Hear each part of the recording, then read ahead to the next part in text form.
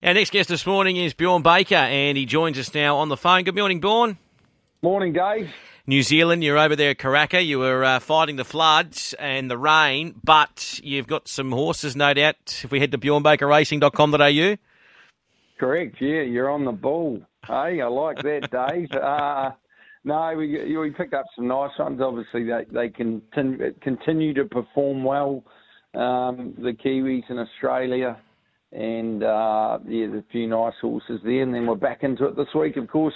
Home game this time at Warwick Farm in Inglis, and looking forward to getting involved there. Yeah. Plenty of nice horses at the Classic Sale, so we've already started looking. I'll get out there shortly, and it makes it very easy logistically for us Warwick Farm trainers. Yeah, exactly. Have you found, and I know we spoke about this around Magic Millions time, but even at Karaka, I mean, you've obviously got funds you can use, you've got loyal owners, and you're forming your own syndicates, etc. But are you finding it also a little bit hard to get the ones you want? You've got to go a little bit extra for those ones? Yeah, it's very competitive at the moment. And that's what comes with good racing, good prize money, and racing's in a very healthy place, even with the economy having a few jitters.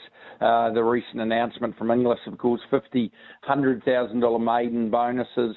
So some of those incentives themselves really make, I guess, investing in bloodstock, it becomes a bit more of an investment rather than an absolute punt. Sydney's very competitive, as you know, week in, week out. It's hard enough to win a race anywhere, let alone in the city. So you do need those good horses, and you've got to be involved. So at times you definitely have to go out of your comfort zone, and it's something that I've probably always done, and a lot of trainers always do. They take a big risk themselves to get the right young horses in the stable, and at the end of the day, you've got to back yourself, and touch wood. A lot of those bets I've taken in the past have come off, at least to some degree. Now, did you accept with Arapaho and the Apollo? Yeah, I have indeed. The Iron Horse, 15th up into the Melbourne Cup, and he broke through the 30k mark for the prep at about the 800 in the Melbourne Cup, and he probably needs a few runs to peak, but we'll probably just get back, and if he runs on at all on Saturday, we'll be very happy, and just as much as anything gets him underway.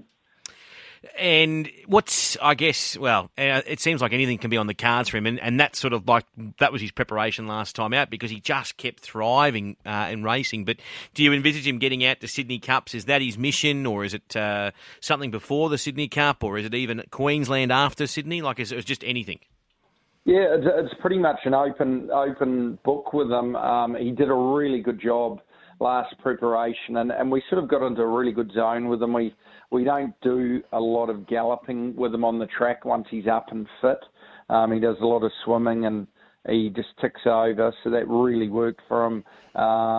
But there's plenty of races coming up. Even if he improved again, we could look at a race like the BMW or even Canberra Cups, and there's plenty of options. Yeah. But ideally, we'd love to get to the Sydney Cup, and we'll just see what happens. Yeah, that's fantastic. Now, what about in the Triscay? Van Giz and Diamond Dealer? Yeah, Diamond Dealer will run today. She's in the last, and Van Giz, we're going to accept the last race on Saturday. She's never got any black types. It's probably her last chance to get it. So we'll definitely have a look at that. We're also going to accept in the 1,300 metre benchmark race too. All right. Night of Power, will we see him on Saturday? Yeah, he's definitely better with his runs, a little bit space, but I thought he ran super on Saturday. He's going really well, looks great. He'll probably go to the Evening Star at Canterbury Friday week. He should be a good chance there. Okay. Rupert's House and Legolas. Yeah, Legolas will probably go to Queensland. We're going to Rupert's House will go to Queensland. Yep. We're going to accept and have a look up there, and Legolas will probably go. He'll either go to Newcastle Saturday or possibly Hawkesbury next week. But he's a horse that's really improved since he's been gelded. Another good one for Derby Racing, and I think wherever he goes, especially in that grade, he should be hard to beat. And having a look at Warwick Farm today, We Don't Roam. Yeah, she just never fired whatsoever at Bathurst. She's a lot better than that. So I think she probably had genuine excuses that day. She just never fired a shot. We're not too sure what happened, but she went too bad to be true. She gets into the race with a good gate today, good track, home game and down on weight. So she's a definite each way chance at odds, and I've always thought she's got city ability. What about the other two today, pardon me, All in the Mind and Diamond Dealer? Yeah, All in the Mind, I like him. I think he's a really nice European that's come over. This 1,400 first up's going to be a bit of a question mark, and he doesn't look 100% yet. He's not glowing. So I think whatever he does today, he's going to improve on. And once he gets sort of to a mile and beyond, you'll see a very nice horse. And Diamond Dealer, she's been going super, going for 3 in a row. She was very good last time at Randwick. The difference is today up in weight, albeit with a claim, but she doesn't get a wet track and doesn't get a good gate. So she may have to do some work from out there, but she's a classy mare. She's won 5 from 10, so she's a winner. And with the weight relief, I still think she'll go very well. Okay, and then on Friday, just quickly, I see you've got Highland Cathedral going around Father's Day, and Dynamic Impact possibly as well in the Evening Star, who was really good at Canterbury last time out.